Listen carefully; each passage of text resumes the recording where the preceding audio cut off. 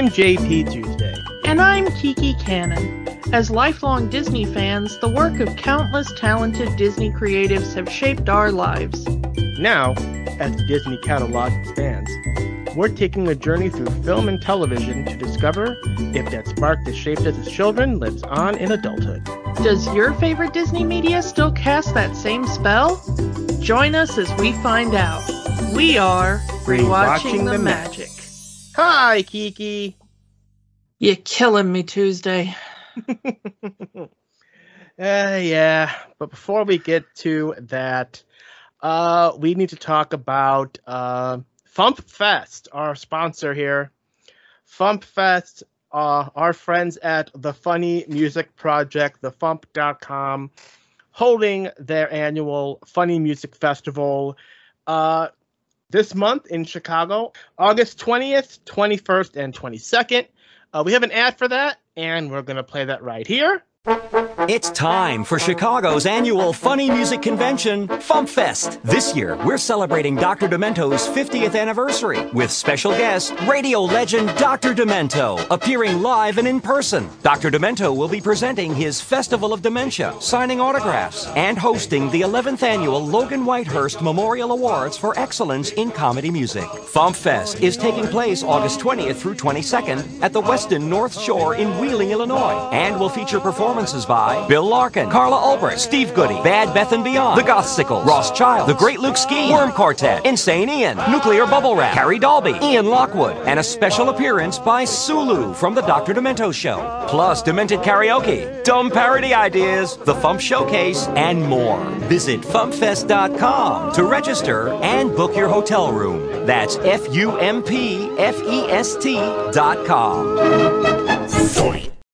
I'm going to be there. Kiki's going to be there. And it will be, I think, our first convention since February, March of 2020. MarsCon of 2020 was the last time either of us went to an in-person convention. This year, most of our attendees will be vaccinated. We are vaccinated. We know most of the people attached to the event, and they are encouraging mask usage. They will have masks on hand for anyone to use them. Cleaning supplies, sanitation. Yeah. The organizers have endeavored to make it a very safe event, and we both feel very comfortable going. Yeah, if you're going to be in the Chicago area, we encourage it. It's going to be a very relaxed, fun little time. That being said, back to the mouse. Yeah, the mouse is in trouble. Scarlett Johansson has sued Disney over breach of contract over the release of the Black Widow movie. Now, this is a movie. We've talked about it again. Black Widow was delayed for over a year due to the pandemic. It was released not only theatrically, but also on Disney+.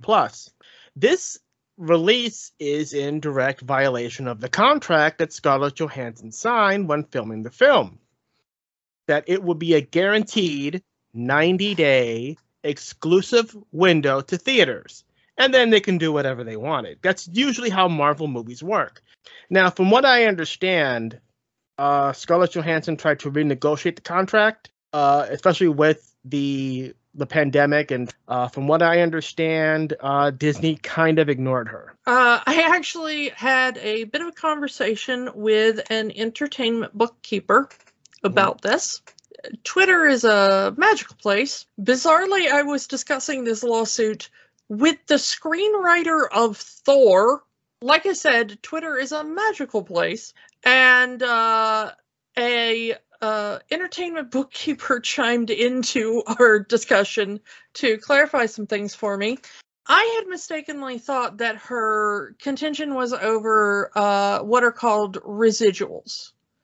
So, like, when you buy a DVD, typically the star of the movie would get, a paycheck eventually for, 10 cents or whatever of what you paid for the DVD. These are called residuals. And I thought that this was her complaint, that in her contract, she was not getting the residuals of the streaming service, which is a complaint that creatives have. Actors have been fighting for fair residuals in streaming service for years now. And this originally put me on the side of Scarlett Johansson. Scarlett Johansson seemed to me to be the hero fighting for the little guy. This appears, in retrospect, not to be true. Apparently, the way it works for stars in these big movies, and especially in these Marvel movies, going back all the way to Robert Downey Jr., when the movie is first made, they are paid a flat rate.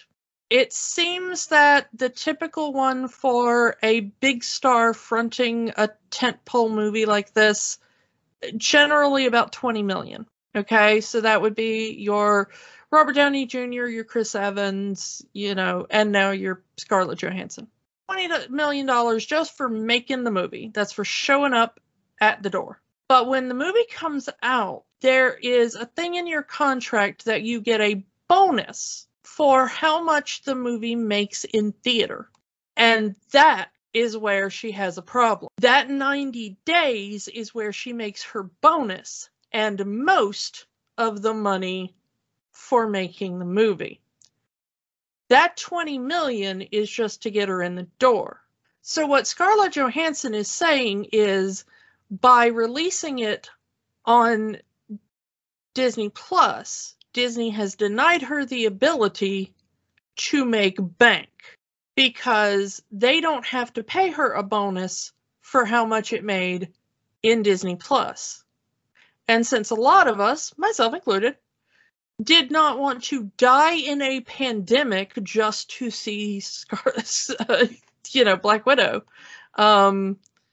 she was potentially denied that 90 days to rack up the bonus.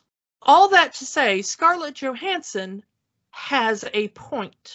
Disney fired back with, and I will shorthand here, that her lawsuit had, quote, no merit whatsoever, and, quote, is sad and distressing in its callous disregard for the horrific and prolonged global effects of the COVID-19 pandemic, end quote.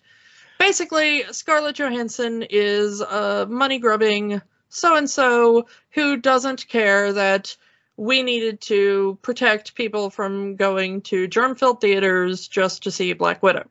Disney parks are open right now, right?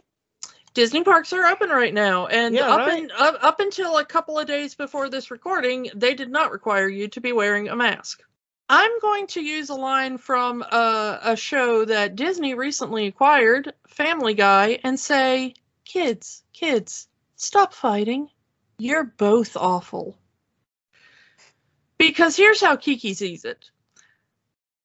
Disney is, as we have mentioned quite frequently, a soulless corporation who we do not stan that will take any excuse to keep from paying the money it owes. Agreed? Agreed. All right. Meanwhile, Scarlett Johansson is correct in the fact that Disney has breached the contract. Legally, I would say she does have a point. However, from a PR standpoint, if I had made $20 million for one job and I complained that I did not make more $1 million for that job, I hope I would be embarrassed enough to walk into the woods and never let another human being make eye contact with me ever again. I think this was a bad PR move on both parties' ends. Mm-hmm. Disney, pay what you owe. Scarlett, get a better PR representative, because this needed to be handled a little slicker. This made you look bad before Disney's statement. Do this a little better, but also no heroes here, in my opinion. Let's move on to July 31st. I attended a Disney Plus event in Chicago. So in Chicago, we had during that weekend the Disney Plus The Stories Continue event. It's a 4-city tour that they did the previous weekend that they were in New York. The second stop was in Chicago. 2 more stops are scheduled in San Francisco and Los Angeles. So by the time this episode goes out, at least one of those would have already happened. I arrived there. There was social distancing involved. There was masks. Pretty much everyone was wearing a mask. I was very happy for that. They were instituting a virtual queue system with attendance being limited. Once there was a certain amount of people in that area, they stopped and then say, hey, you got to scan the QR code and we'll call you back when it's time for you to come into the event. It kind of looked like something that you would see at a convention in like a dealer's room where there was like a little pop-up tent.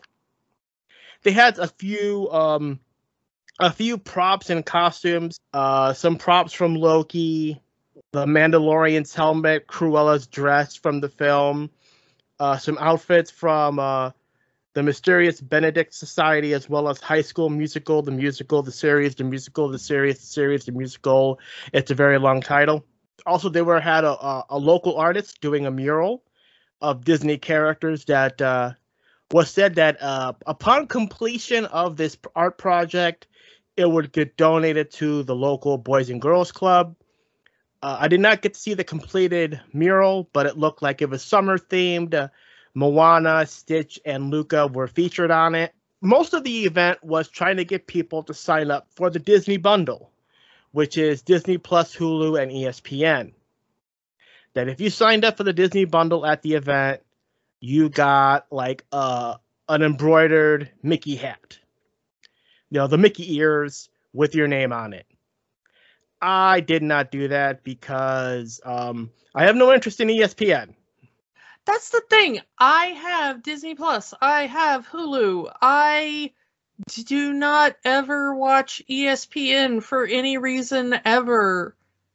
But I want a Mickey hat. What do? I know, right? Like, I already give you money for the things I want. And I want a Mickey hat. Can I just give you money for a Mickey hat? I asked the person that was in the line that's like, I already have Hulu, I already have Disney Plus. Can I just get the hat? I said, no, you have to sign up for the bundle. I can live without the Mickey hat. There was also a line for existing subscribers. If you were an existing Disney Plus subscriber, you can go into a line and spin a wheel and get a prize. My prize was a Disney Plus bucket hat. I have a big head and the hat does not fit. I mean, is it a nice hat? I have a birthday coming up. It is a nice hat. If you can fit in it. I also have a large head, so I don't know. Think about the large-headed among us, Disney. I've seen your pictures of the event, and it did look quite interesting and very well managed. Mm-hmm. The interesting thing about Disney is that they are incredibly good at logistics. I think Disney should just open a logistics school. You should be able, I want to be able to just enroll at the Disney School of Logistics and then go work for the government or something. Like, that would be, I want Disney to just train the government in how to run the DMV. Would that not be amazing? I want the DMV to just be like, here's your virtual queue. Come back when, the wristband blinks. I want a DMV fast pass. Scan this QR code and we'll send you a text when it's your turn in line. Yeah, that'd be amazing. If we're gonna have corporations run everything, we should at least have them do it to our benefit, Mm-hmm. Yeah. What was your favorite thing you saw? Like, of all the things they brought, what was the thing that you were like, oh, cool, I'm glad I saw that in person? Some of the Loki props, because they had the time collar that Loki wore, the reset charge, the temp pad. It was kind of cool to see those close up. I wish there were more props from the other shows. Like, I would have liked maybe some of the WandaVision props or something, like maybe something from the Mighty Ducks Game Changers or something. I wish there was more of it, but I understand that why it had to be small, so they can put it in whatever location that they can. Yeah, it does seem very limited in its variety. I'm quite surprised at the fact that there were only, 4 shows and a movie represented.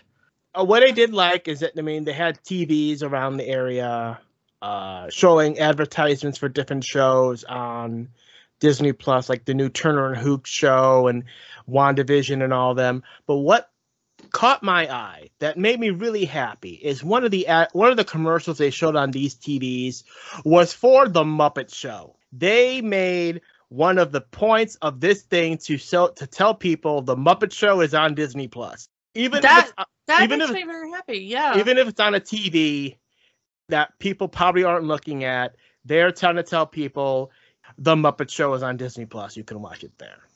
Sounds like a good time. But we always have to talk about a specific movie, and this week we've got to talk about The Sandlot, another 90s sports movie. That's, for a lot of people, their childhood. I would have been the age of these kids. This was supposed to be just after Small's 5th grade year, and that would have been roughly the same for me when this came out. And it's set in 1962, which, given my father's age, would have been his age. He would have been Small's age. So this would have been me at that age watching a movie about my dad's generation at that age. So this for me was kind of perfect timing. I would have watched it with my father at the time. I would have gone to the theater with him to see this.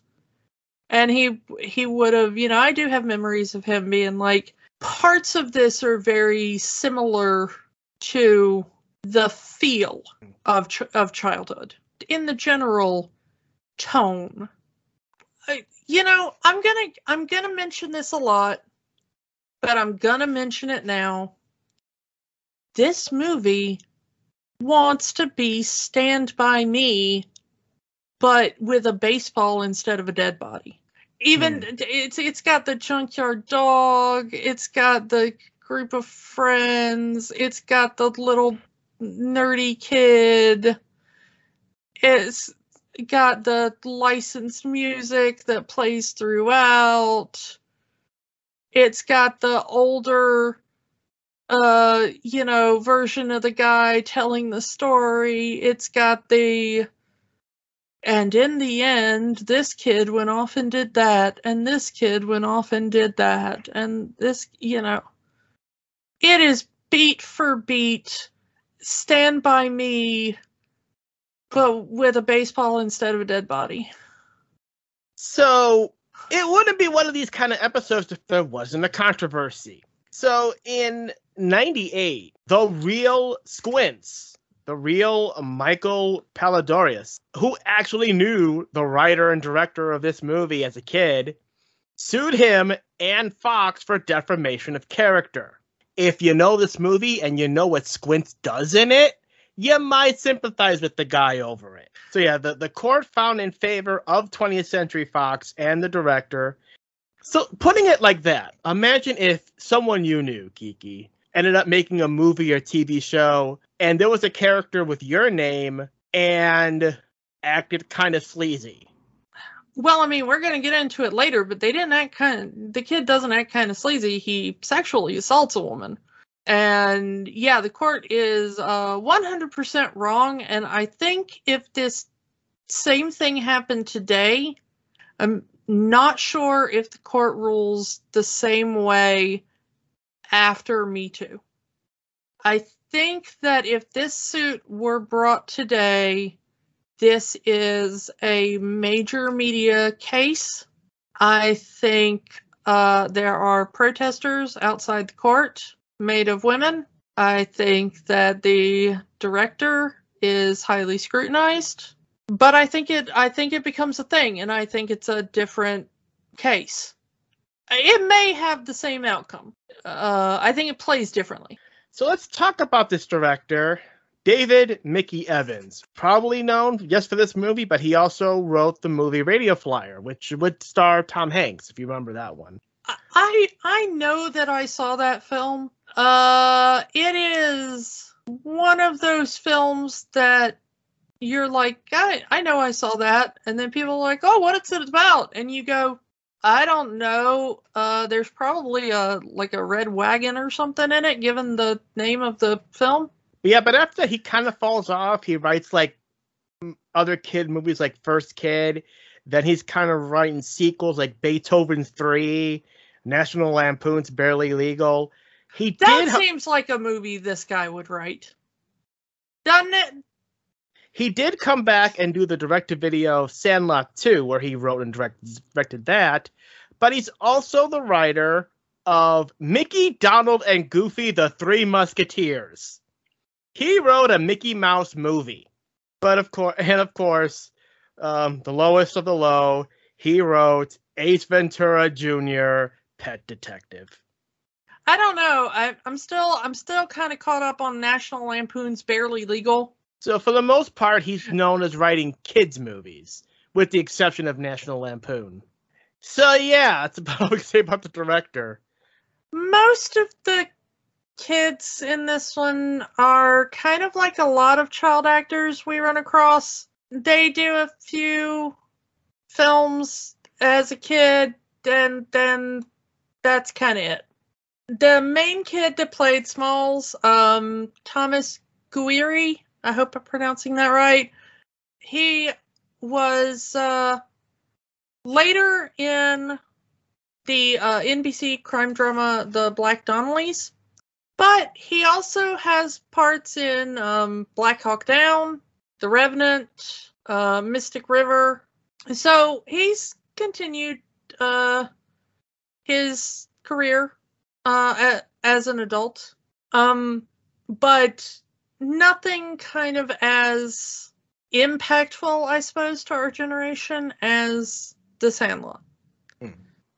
The other major actor in this, Mike Vitar, he was Benny the Jet. Yeah, Benny the Jet. And he also played Luis Mendoza in the final 2 Mighty Ducks films. But he decided, as a lot of child actors do, that he did not want to do acting as a career for his entire life. So he retired from acting in 1997 when he graduated from high school. He became an EMS and a firefighter. Which, good for him. We need both of those things, especially in Los Angeles, which is where he lives. He is currently a firefighter with Los Angeles Fire Department, last anybody knows. And good for him. Hope you stay safe, man. We need more firefighters. We need more EMS. We have 3 adult actors that we have talked about before that are kind of big in here. As Small's parents, we have his mom, played by Karen Allen, who we talked about when we talked about Raiders of the Lost Ark. And his stepfather, Bill, is played by Dennis Leary, who we last talked about when we talked about A Bug's Life, I believe. It's always weird seeing Dennis Leary in a kid's movie. He does not have a lot of lines in this film. He's gone for half of it. Yeah, he kind of pops in and pops out of this one. And then right at the end of the movie, we get and cameo appearance by James Earl Jones. The legendary James Earl Jones. Yeah, so we get, there's not a lot of adults in this film in general. This is a very, the kids are on their own kind of film. Let's kind of start with our main character, Smalls, here. So Smalls' story is that his mom and his stepdad moved to a new town. It's the beginning of summer. He has no friends. He has a shaky relationship at best with his stepfather. His stepfather is a baseball fanatic. He has an entire room filled with baseball memorabilia. Smalls just wants to connect to his stepdad. Hey, can you teach me how to play? Yeah, I'll teach you how to play, and then doesn't. I want to talk about how ridiculous and bad writing this relationship is. I'm sorry, I'm going to tip my hand now on this film. You don't need to wait till the final assessment. Boy, this movie's writing kind of sucks. So you've got Bill, who really loves baseball, right? That's apparently his thing. Yep, he's got an autographed Babe Ruth baseball. That's his prized possession. But look at this trophy room. When you watch this movie, look at this trophy room. I have never had a single room covered with that much stuff from one fandom ever. This is a single-minded fan of one thing, okay?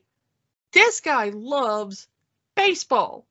And here he is. He's married to a woman who has a son, perfect baseball learning age, who wants to learn how to play baseball. You are the baseball fan. Do you, A, grab a glove, buy the kid a decent glove, because Smalls starts the movie with a plastic cheap glove that his grandma bought him years ago. You know, this kid asks you, hey, teach me how to play baseball. I don't know how to throw or catch a ball, and I am, what, 10, 11 years old? Mm-hmm. Okay?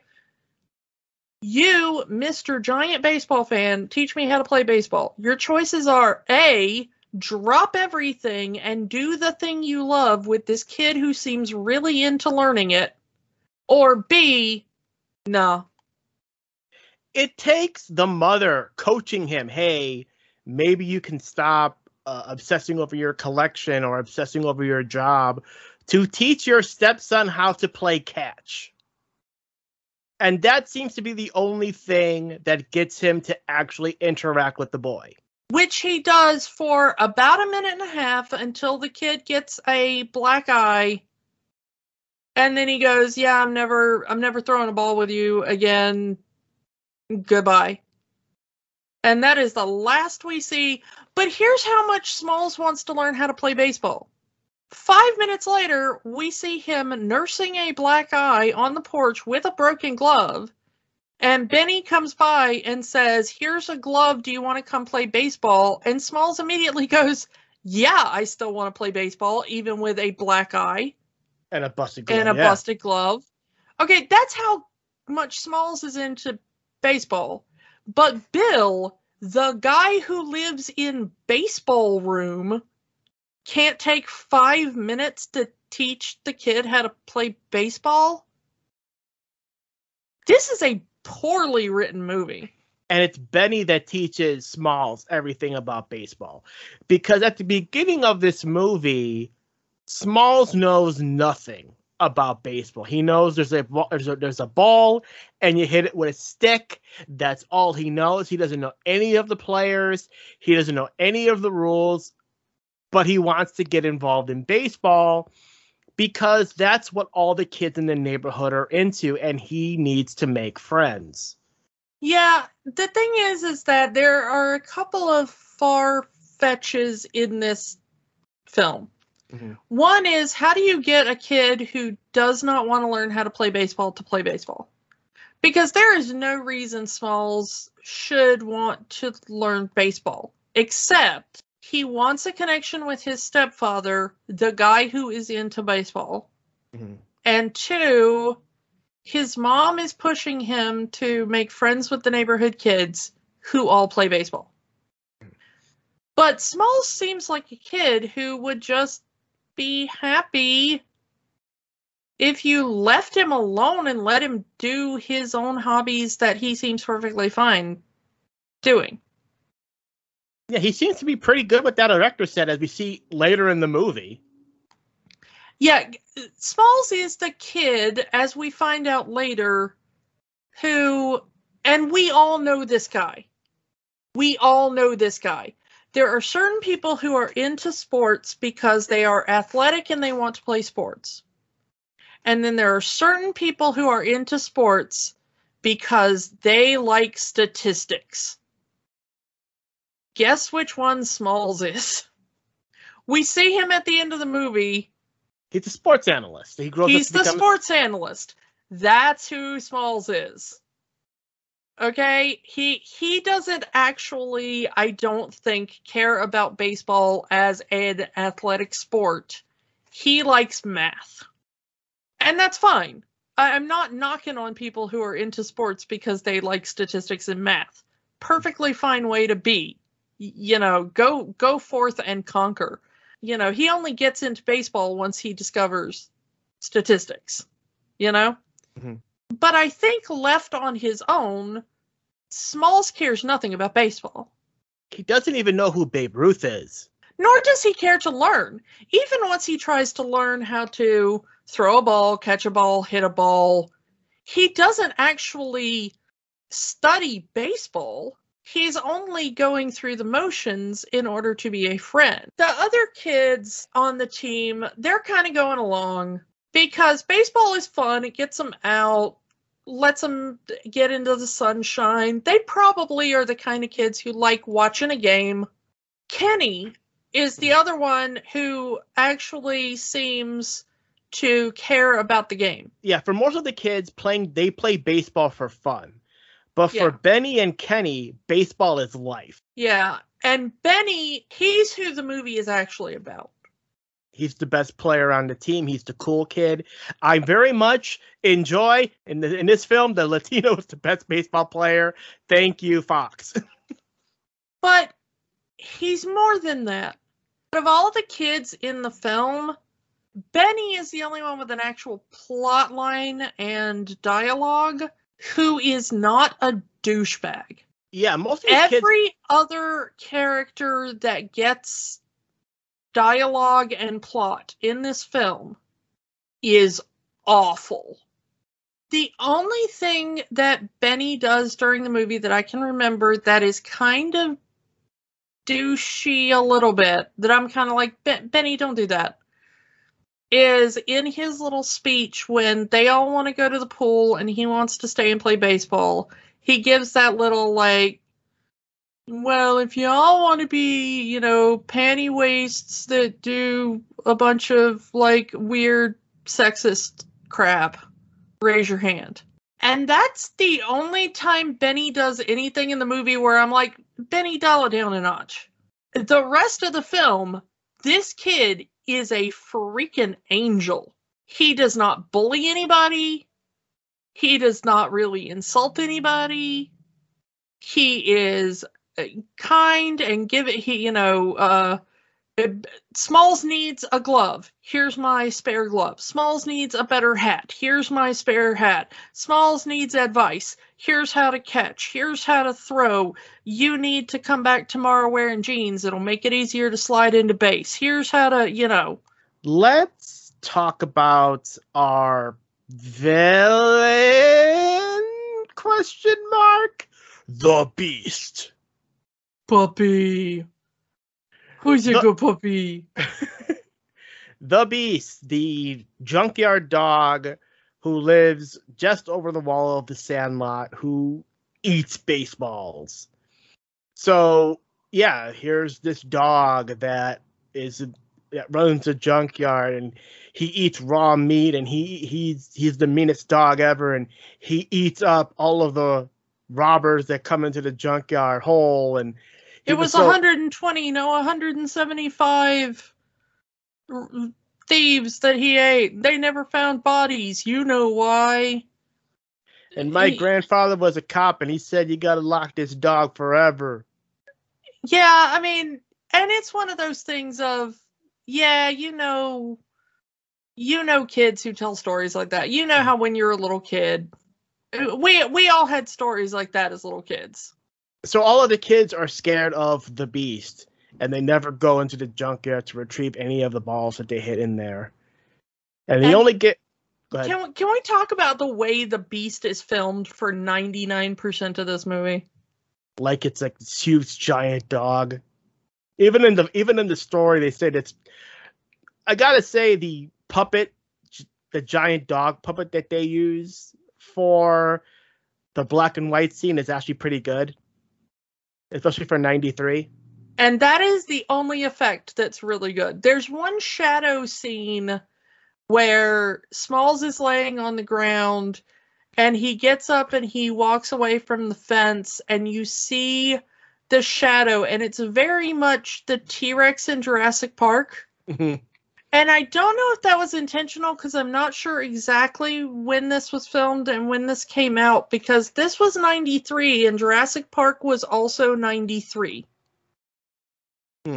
So I'm not sure if they had time to see it and put it in as an intentional reference, but it looks very much like when you see the shadow of the T-Rex. But either way, it's quite effective, and I will give them that. The rest of the time, the giant puppet paw, the giant puppet snout, that every other time they use parts of a puppet to make it look like a giant dog, it's bad. It's really bad. It looks like stuff I threw together in my backyard. I mean, it's bad. And so yeah, let's kind of move on to Wendy Peppercorn. We first meet Wendy when I believe it's Squints and Yeah are at a store, and they see Wendy walk by, and Squints has this huge crush on her. Infatuated with Wendy, and it's told through the dialogue, through the narration, that he's had this crush on her for years. So we fast forward to the pool because it's too hot, 100 degrees out. So they go to the pool, and Wendy is the lifeguard at the pool, and these preteen boys are looking at her, oiling up, lusting after her. To the point where Squint says he can't take it anymore. He has to do something to get Wendy to notice him. So he goes off the high dive. Well, high dive, it's like a 3-foot springboard, but yeah. 3-foot springboard. Going but all they the way... say he doesn't actually know how to swim, which is why they've been staying in the shallow end where you can just stand in the pool. Squints, he dives off the high board into the deep end, goes all the way to the bottom, drowns, to the point where Wendy has to jump off, bring him out of the pool. She does mouth-to-mouth resuscitation on him. He springs back to life, kind of giving a little look to his friends, and just as she goes in to breathe life into him, holds her head close to his, forcing a kiss, which gets the kids banned for life from the pool. And what gets me is how they wrap up that. Is that, oh yeah, Squints walked with his head held high for the rest of the summer after that. And every time from that point on we walked past the pool, Wendy looked at him and smiled. And at the end of the movie, we found out that they got married and have 9 kids together. I got stuff to say about this, as you may imagine. Well, we're already at that part of the movie. Go for it. When I realized, I always remembered that there was a movie in which the kid pretends to drown, kisses the lifeguard, and that I really hated that scene. I did not remember what movie it was in. So when we agreed to do this movie, I was like, I remember watching that as a kid and being like, that was an okay movie, but I had not seen this movie since I was a child. And then when I was doing it for the rewatch, I was like, oh my God, this is the movie with that scene. And honestly, I did not remember anything that happened except he jumps in, he pretends to drown, and he kisses her. I didn't remember anything that happened immediately after that, much less later in the film. So he does the kiss, and everybody's shocked, and I was like, oh my God, I don't remember how the movie handles this. But I wasn't hopeful because of all of the sexist crap that had happened prior in this film. Because there had already been like a lot of, like you throw like a girl, and kind of low level sexist stuff. And earlier in the scene, you mentioned that she's up on the guard tower oiling herself up, and he snaps. What you left out was that the boys come to the pool and they talk about that they're going to the pool for the pool honeys. Which, okay, if you're at a beach or whatever, I'm not saying you can't look at people. Just don't stare and make them uncomfortable. Everybody can peek a glance at somebody that they find attractive. Just don't let them catch you looking and keep your distance. Stay away from strangers and whatever. But the boys are standing in the shallow end and they're staring at this girl who is putting on suntan lotion. And they're saying, she knows what she's doing. Yeah, she knows what she's doing. She's got to know what she's doing. They're blaming her. The point is, she has come here to her job, might I add. This is her job. And that she is doing a thing, putting on suntan lotion to protect herself from skin cancer, specifically to taunt and harass underage children. Now, we're not exactly sure how old this girl is, but she's probably also a teenager. Possibly. So she's probably like 16, 17, maybe 18. I would say 18. But they're already angry at her for being at her job, basically putting on protective equipment. That's what it boils down to. That what she is doing is already offensive to them. Okay. And that's what makes this kid snap, according to the writer of this movie. This is how the movie portrays it. Okay. So the kid goes and he does his little stunt. He kisses her. And I got a little bit of hope back because her immediate reaction is that she pulls back, she grabs him, she screams, "You little pervert." She physically, throws him out of the fence of the pool. The narration even says that he's lucky she didn't beat the crap out of him. Yeah, which, she's older than him. He is a child. He's like 12. So I'm glad she didn't. I'm glad she didn't hit him or whatever. That would have been wrong. Okay. He is a child. But she calls him a little perv. She picks him up. She physically kind of carries him to the edge of the fence. She puts him outside, and it says that the whole group was banned for life from the pool. Now, probably the other kids didn't deserve that because they didn't know. They thought he was dead. So probably just banning that one kid was probably the appropriate punishment. And I thought, okay, it's good. The writer acknowledges that what the kid did was wrong. He should have been banned. She was correct to call him a perv. Okay, at this point in the movie, everything that is happening as a consequence, correct.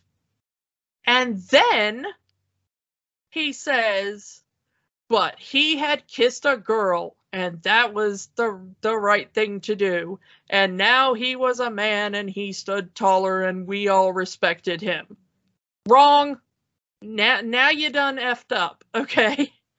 And then he makes it worse by saying, and Wendy sat on her lifeguard, and every time he walked by the fence, she smiled at him and winked, and she respected him too.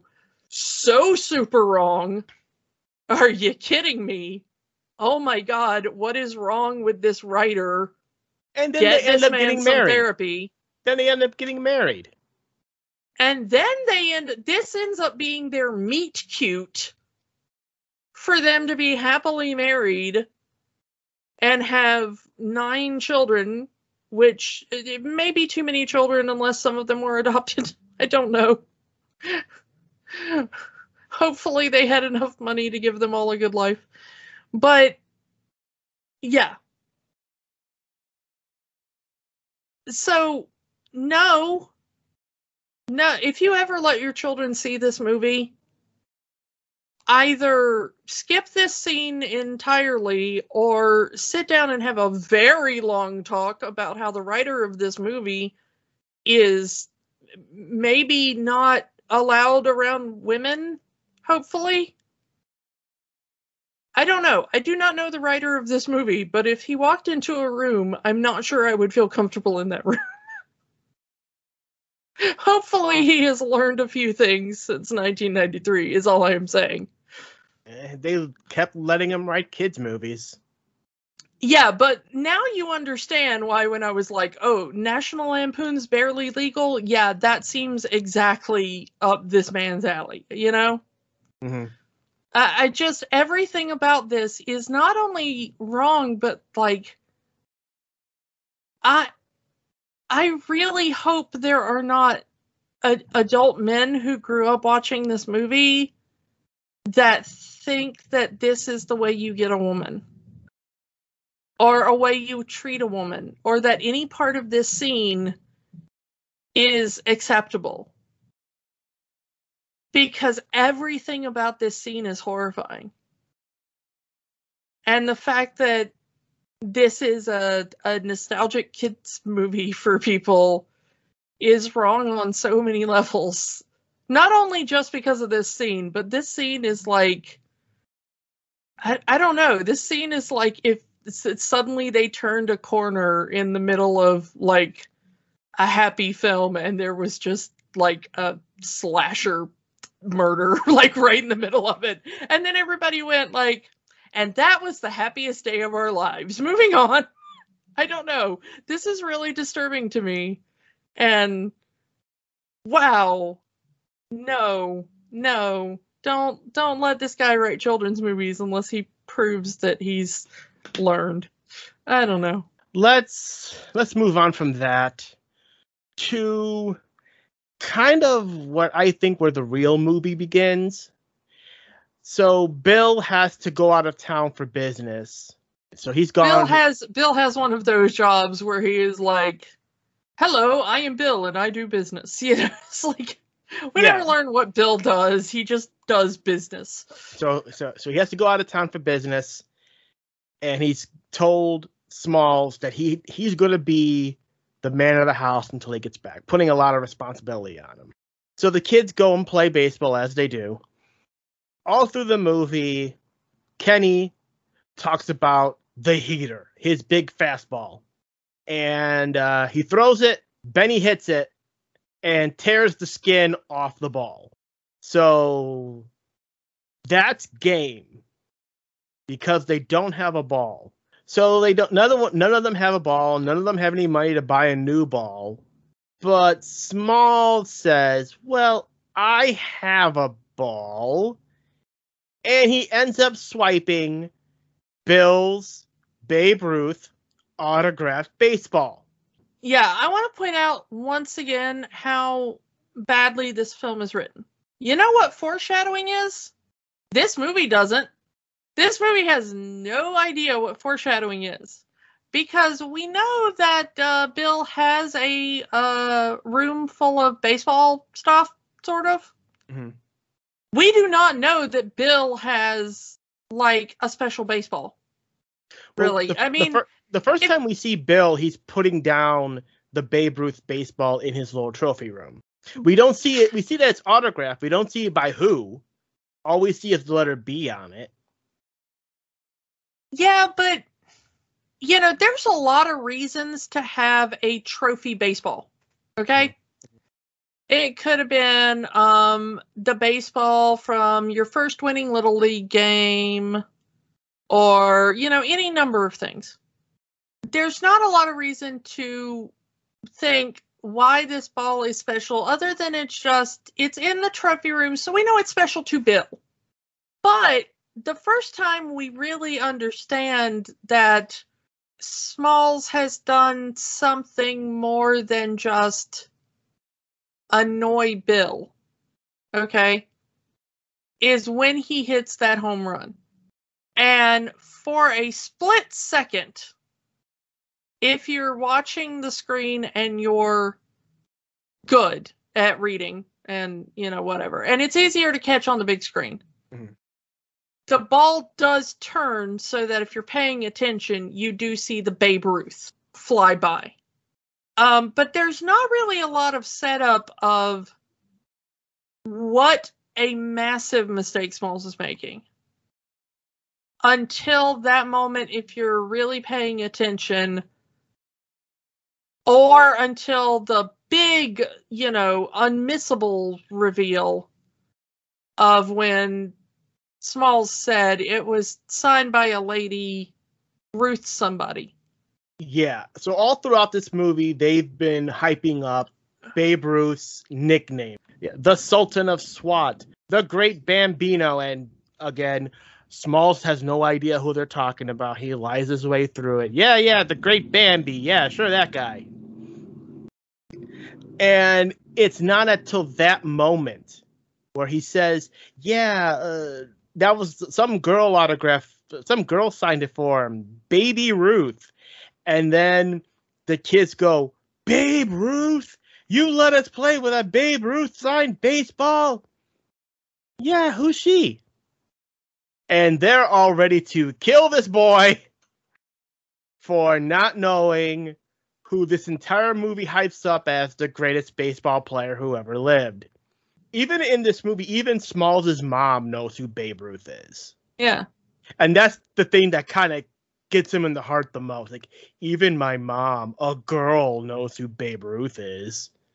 So Smalls knows that he screwed up royally because, one, the baseball didn't belong to him, belonged to his stepfather, and that it's signed by one of the greatest baseball players who ever lived. And Benny puts it correctly, that baseball is worth more than your entire life. If Bill were to have sold that baseball even in 1962, that would have paid for Smalls' entire college education. And, I mean, college in 1962 wasn't that expensive. That would have paid for his college education, a second degree, a house, maybe a couple of cars. I mean, in 1962, that baseball would have paid for Smalls' entire life. Yeah. So they have to figure out a plan. The first part of the plan is to get a new baseball and forge Babe Ruth's signature. Now, it's not going to fool Smalls' stepdad, but it will fool the mom enough that it'll buy them some time. So luckily for Smalls' dad, his stepdad is out of town, and the ball, Smalls positions the ball in such a way that the mom can't read the autograph on it. Which is good because it reads Babe Ruthy. They put an E at the end because they can't spell it. So they start to try to figure out some sort of plan to retrieve the ball. First they said, well, let's just go to the owner of the junkyard and he'll get the ball for us. Problem solved. They decide not to do that because they believe that the owner of the junkyard is just going to feed them to the dog, the beast. So they come up with several cartoonish plans, some using a pot tied to a piece of erector set, one involving a vacuum cleaner. Three vacuum cleaners, and it all blows up. One they literally bungee jumping. Yeah, they invent bungee jumping. The kids invent bungee jumping, try to get the ball, and it doesn't work. Every single plan fails. This dog is a monster because this dog has bent steel into a pretzel.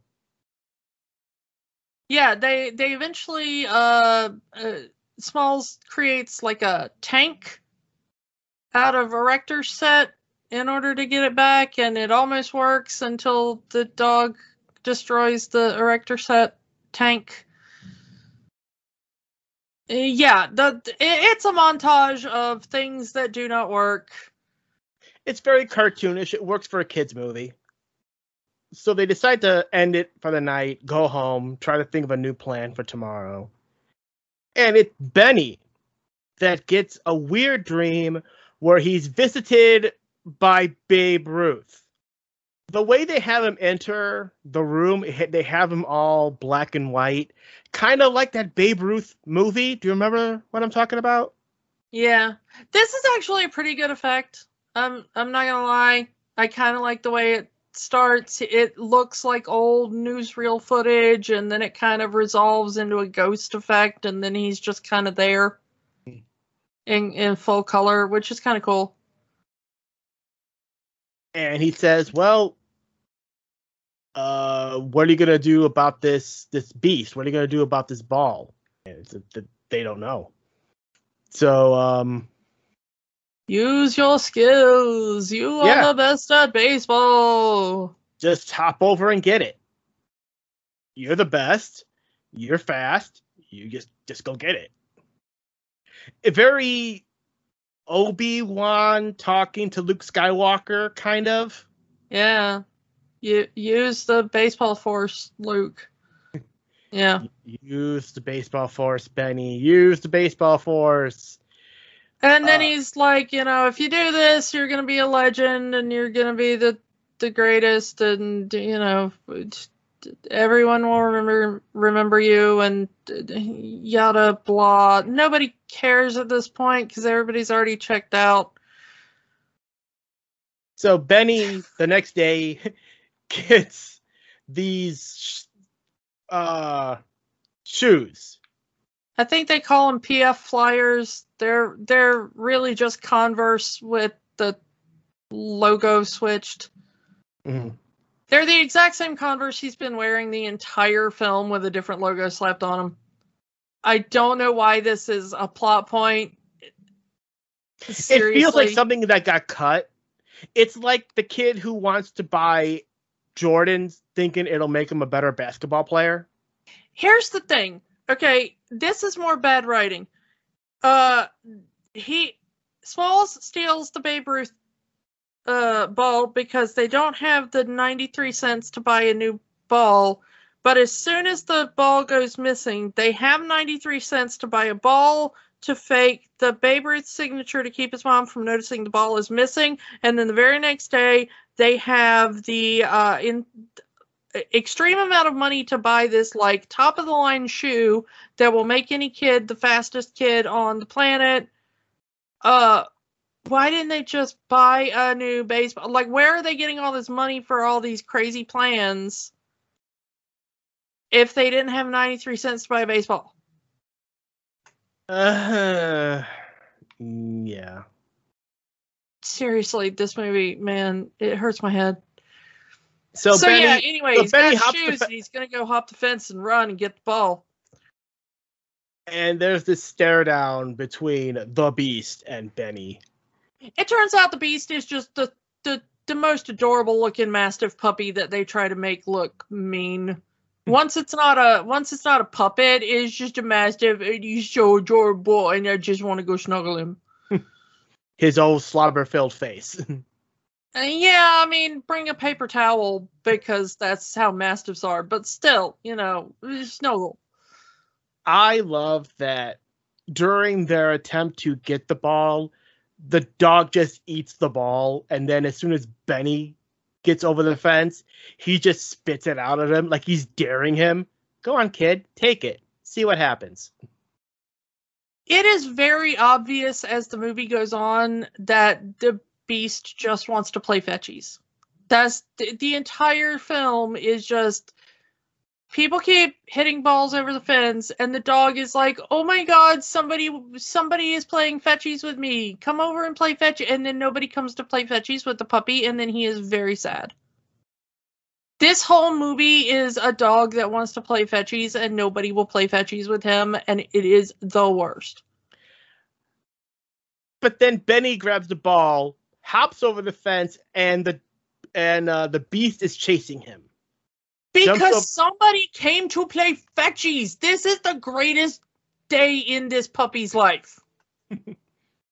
But the way this movie sets it up with the music and holy ass, this thing is trying to kill me. The way the cinematography is, the way the music is, they want you to believe that this dog is going to kill Benny. So Benny is running all through the town. It's apparently Founders Day, as there's this Founders Day picnic, and they knock over a cake. They go through a movie theater showing The Wolfman. Which is a much better... They break the Mystery Science Theater rule, which is do not show a good movie in the middle of your crappy movie. Because all I wanted to do at that point was just turn on The Wolfman. And as the kids are trying to get to Benny, he's saying, "Go back to the Sandlot, go back to the Sandlot." As he tries to get the dog to chase him back into the junkyard. Because he's going through windows, this dog's going through walls, like the freaking Kool-Aid Man. They do a whole thing where like, oh no, we've got a big cake. Is it going to fall on some people? And of course it falls on some people because haha, comedy. So eventually they make it back to the Sandlot. Benny jumps over the fence again. The Beast jumps over the fence, but the fence falls onto the dog. This was awful and I hated it, but Smalls immediately is like, the dog is hurt, help. And every one of these snot-nosed little kids is like, nope, we're going to let the dog die because we are the worst.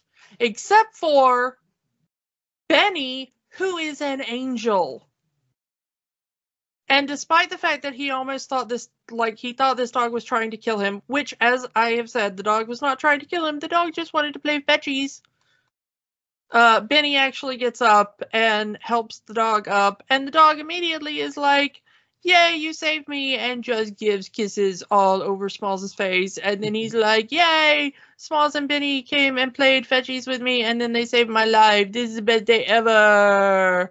And then he shows him his ball collection. Yeah, and they're like, "Here, have all the free baseballs you want. You can play baseball forever, and we can play fetchies, and you're my friends now, because all I wanted was fetchies." Which the commotion brings up the owner of the junkyard, James Earl Jones. Yay! James Earl Jones is finally in this movie, and the next 3 minutes of this are actually a decent movie.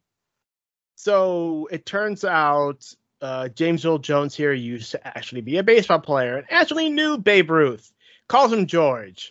Turns out he was actually a better player than Babe Ruth, but he had to retire after getting beamed in the head, which caused him to go blind. And this is why we have batting helmets now, kids.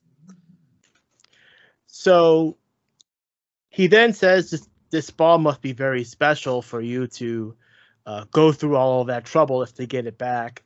You could have just asked me. I could have gotten the ball back for you. Which they all go up, which makes all of the kids just go after Squints because he was the one that says they'll never get the ball back. Yeah. This whole last third of the movie would have never happened if they had just said, please, sir, we hit our ball into your yard. Can we have it back, please? Oh, 90% of this movie would not have happened if people would have just talked to each other at every point in the film. Mm-hmm. The kids say, yeah, it's my stepdad's Babe Ruth autographed baseball. And I love the line delivery that James Earl Jones says, "Oh, you're not in trouble. You're dead." Yeah, he was like, George signed this? Oh, you are not in trouble. You are dead where you stand. I am talking to a dead man. I am sorry, kid. But he takes a little bit of sympathy onto the kid and gives him his autograph ball, which not only has the unautograph of Babe Ruth, but the entire 1927 New York Yankees, including Lou Gehrig. Yeah, the Murderer's Row ball. Yep. Which is likely worth more than the Babe Ruth ball, since it had the entire 1927 Yankees on it. But he gives it to the kid anyway, saying, you need it more than I do because you're dead. If you go home without a baseball signed by Babe Ruth, you're dead. So here, take this one. And he says, since you like baseball, why don't you come over once a week? We'll talk baseball and we'll call it even. Which, fair. I mean, he could have really put it to the kids, hey, you guys bothered my dog. I could, go after you for that. So what Small decides to do, he gives the Yankees the Murderer's Row ball to his stepdad as he returns from his trip. Explains what happened, and he's very likely that he was only grounded for a week instead of, dead. But the relationship between him and his stepfather improves as we see them playing catch again. And then we get the ending narration, the wrap up here, as Smalls and his family stay in the neighborhood for a few more years, moving away shortly after Smalls starts junior high. And this starts that the other kids in the neighborhood start moving away too. As we start getting, like you mentioned before, we kind of find out what happened to these kids afterwards. Yeah, goes to military school and eventually invents bungee jumping. Bertram, one of the players, ends up really getting into the 60s, and they never find out what happened to him. Probably became a hippie and just, that's all they said. They said he got into the 60s, and they never heard from him again. I mean, there's a lot of more nefarious ways you could take that. Best way is he found some substances and his bliss. Bad ways is he found the Manson family. And, I mean, there's a lot of ways you can take that. Our two brothers, Timmy and Tommy, become contractors and architects and end up inventing the mini mall. As we mentioned before, Squints marries Wendy, then have a bunch of kids. We have Ham, the fat kid of the team who's a catcher. He becomes a professional wrestler as the Great Hambino. Kenny, the other one that actually liked baseball, he played in the minor leagues, but he's not as good as Benny. So he starts business and coaches Little League. Yep. And the last person to leave, the last of the kids to move away from the old neighborhood, was Benny. His trifle with the Beast has earned him the nickname Benny the Jet. I wonder if anyone in that neighborhood was a Elton John fan. So he ends up earning the name Benny the Jet because he outran the Beast and actually becomes a professional baseball player. The only one of the team to actually do so.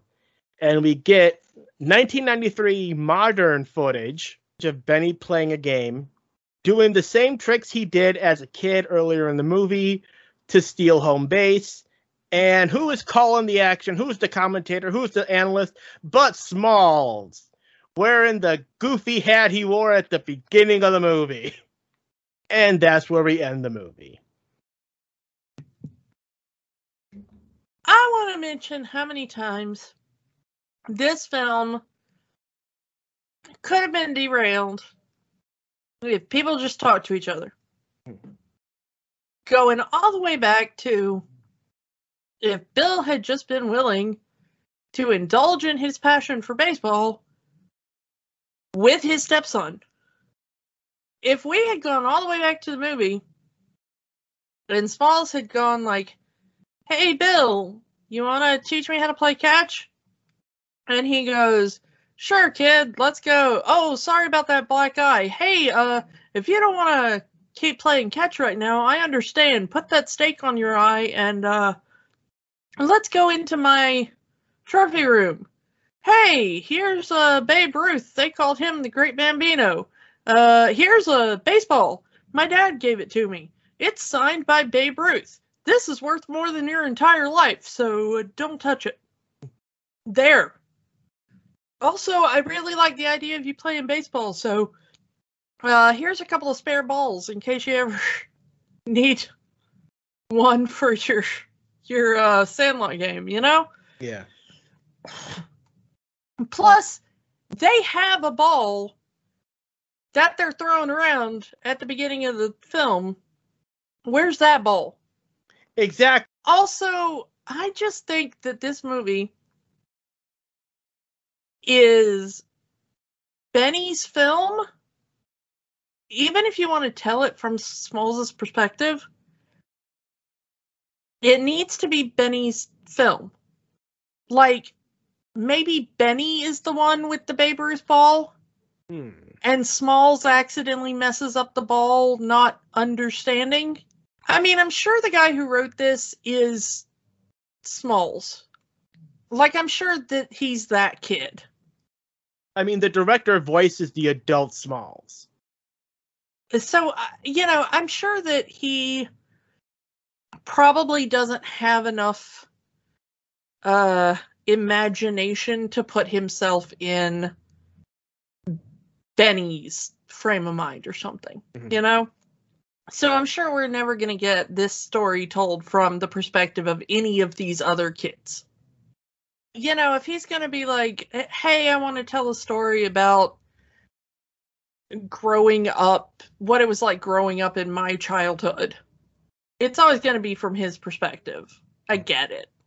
But, I don't know, making this about the kid who knows nothing about baseball, learning about baseball, but also it's about a dog who wants to play fetchies. I don't know. It's just, but also it just really wants to be Stand By Me, but it's too scared to deal with deep emotions or a dead body. I think you're right on that one. It doesn't have the imagination to go as far as Stand By Me did. I think you're right on that one.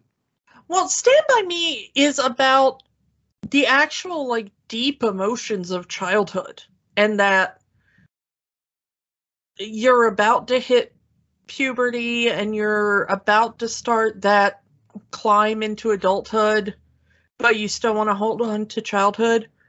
But Stand By Me is about those really, really complex emotions as you're about to leave childhood behind.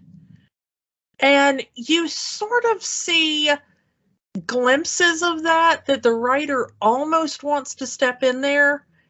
We start out with a kid who's like, my dad died and my mom remarried, and all of a sudden I've got a stepdad who I don't understand.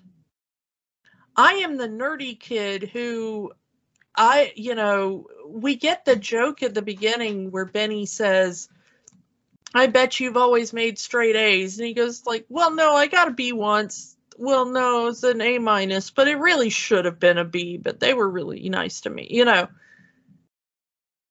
I've been that kid. You know, that was me when I was younger. I made straight A's. I was that kid, you know. So I understand where Smalls is coming from at the beginning of this film. But you see where this could have been a very emotional movie. I am a kid about to hit puberty. My entire world has changed. I'm suddenly having to deal with really complex emotions of grief and change and human connection. And then suddenly the writer goes, I want to make it about a scary dog. You know? Mm-hmm. It's like he stared the point of this movie in the face and then couldn't do it. Couldn't follow through. And it's kind of weird because I can almost see where this could have been a good movie, and instead he was like, I want to make it about kids getting sick on a tilt-a-whirl and, you know, chewing tobacco. Doing awful things to girls at a pool and, you know, saying really horrible sexist and homophobic things to other kids on a playground, you know? Mm-hmm. And it's like, and you can say like, well, you know, this is made for young boys. Like, what do you expect? It's a young boys movie. But it's like, so was Stand By Me. Like, I just keep coming back to that. Like, these are two films that wanted to be about the exact same thing. And one of them was really good because it took the hard path. And the other one, you know, tiptoed right up to that line and then got scared and ran away. I don't know. Am I reading too much into this? I don't think so. I mean, what did you feel watching it again as an adult versus when you saw it as a kid? As a kid, it was okay. It was, you know, hey, it's a bunch of kids playing baseball. Okay, you know, so again, not really a sports guy. But as a kid, I enjoyed it. I thought it was a fun little movie. As an adult, I feel like it takes too long to get to the point. Like, this is a 2-hour movie, and really it's only the final hour that things actually start happening. Hence why I say once Small swipes the Babe Ruth ball is where the real movie starts. Yes, so much of this movie is just pointless. You could sum up the first half, you know, the first hour of this movie as that beginning narration of they played the game every day, but they never kept score, and everybody kind of swapped positions a lot. I mean, there are times where this movie could have gone somewhere, like the part where they're actually taking on the Little League team. Like, boy, that is a scene that comes out of nowhere and leaves just as fast and has no point. We didn't even discuss that. That's why. It's a nice scene, but it doesn't add anything to the movie other than they beat actual Little League team. That could have been a movie in itself. A team shows up and they go, hey, we challenge you to a game. And they're like, yeah, we bet you throw like girls. And then they beat the Little League team and the Little League team leaves. And that's it. Where did that team come from? Why were they there? Why did they challenge them? Where did they go to? What was the point of that? No one knows. If there are Little League teams for them to be on, why are none of these kids on a Little League team? Benny seems to do nothing but eat, sleep, and breathe baseball. Why is he not on a Little League team? You would assume that these kids are playing in a sandlot with home equipment because there is no Little League team. Wouldn't you? Yeah. They're poor kids with no Little League team. That's what I would assume. But apparently that's not true. So why aren't they on a team? It brings up more questions than it answers. Yeah, so I guess, do we need to answer the question? No magic. I hate saying it, but yeah, this one doesn't have them. This one, outside of the "You're Killing Me Smalls" meme, and maybe the last half of this movie, the last half of this movie is at least interesting, but much like I said about other movies, it's not enough to counteract the boring first half. There is a doggy and he wants to play fetchies. Go play fetchies with him. This movie had sequels. There are 2 direct-to-video sequels. Both of them are on Disney+. The Sandlot 2, bringing back James Earl Jones, and with the original, with Evans returning as writer and director. There, a third film, direct-to-video, The Sandlot Heading Home, starring Luke Perry.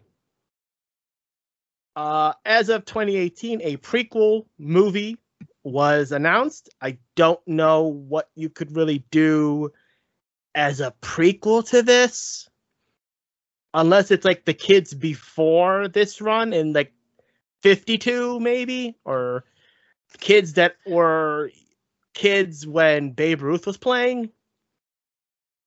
And I don't know. And Disney in 2019 announced that they were bringing back the original cast to do a Sandlot show for Disney+. I don't know what more you could do with this franchise that would warrant something new. Like, is anyone really hammering for a Sandlot prequel? Is anyone really begging for a Sandlot Disney+ TV show? I don't know how they got 2 sequels out of it. Because I'm looking at this movie and I'm like, there wasn't enough plot for 1 movie. Of the movie I watched, there was enough plot for half of a movie, as we've just discussed. Maybe less than half of a movie, honestly. How did you get 2 sequels out of this? I don't know, because I didn't like this movie enough, even as a kid, to ever watch the sequels. How do you get a TV show out of this? Apparently the sequels I've heard remember that girls exist as things other than objects to harass. The sequel takes place 10 years after the first movie, which brings girls onto a new team of new kids. I mean, the whole point of the Sandlot was that they weren't a team. They were just kids who hung out and sort of half played baseball. And I guess now there's a girl in the neighborhood, and they're bringing her to play with them. I mean, hopefully they don't bully her like they did Smalls. I don't think we'll be doing Sandlot 2 anytime soon. No, I think I'm putting a moratorium on any future Sandlot discussion. This was painful. I mean, honestly, it was. Just know that you may have. I think both of us realized that any kind of nostalgia we felt for this is probably misplaced. Probably. There are things you watch when you're a kid, and I think we've discovered that a few times doing this show. There are things you watch when you're a kid, and when you're a kid, you watch it and you go, well, it wasn't the worst thing I've seen. Because when you're a kid, you don't really think critically in any sort of way, and I critically as in you're trying to find fault. Also, it was the age before streaming, so we were watching it because it was on TV. Yeah, there was a time, that maybe any younger listeners who might be listening definitely do not remember, when there were a limited number of channels And unless you had something at home on VHS, you didn't get to choose what was on. You know? Mhm. So you flipped around trying to find something that was on, and you picked the least objectionable thing. So sometimes this was the least objectionable thing, and you left it on in the background for noise. I really like the soundtrack in the movie, though. Yeah, the songs they used were okay. But it's not enough to make it a good or enjoyable movie for either of us, I think. Unfortunately, no. I feel bad saying that. But yeah, this movie doesn't really hold up as well as some might think. At least to me. I cannot speak for anyone else. I speak for me. Yeah, same here. I mean, if you like this movie, do you get enjoyment out of it? We're not here. But honestly, I remembered this as a better written movie with a more coherent story. And when I watched it as an adult, I went, oh, wow, this barely holds together as a plot. And I think that was the most shocking thing to me. Yeah, so I guess the verdict is no magic. Yeah, I kind of, maybe they can find an angle that will turn this into something worth watching, but I hold out zero hope for this franchise. Not every franchise needs to be rebooted. Yeah.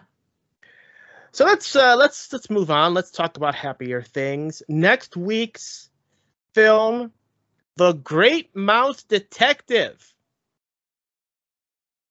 Oh, we can talk about that. Sherlock Holmes is a mouse. I like Sherlock Holmes. I like mousies. We're back to animated again. Yeah. We took a break. We took about a month-long break of animation. Time to get back. Well, except for, little bits of Bedknobs and Broomsticks. Yeah, man. little bits of Bedknobs and Broomsticks. But we're back to animation. So yeah, come back next week for The Great Mouse Detective, and we will talk to you all then. Bye. Bye. Don't let the magic stop here. Join our conversation online on Facebook at Rewatching the Magic. Twitter at Rewatch the Magic. And of course, new episodes every week at rewatchingthemagic.podbean.com. Remember, the magic is for everyone. It only stops if you let it.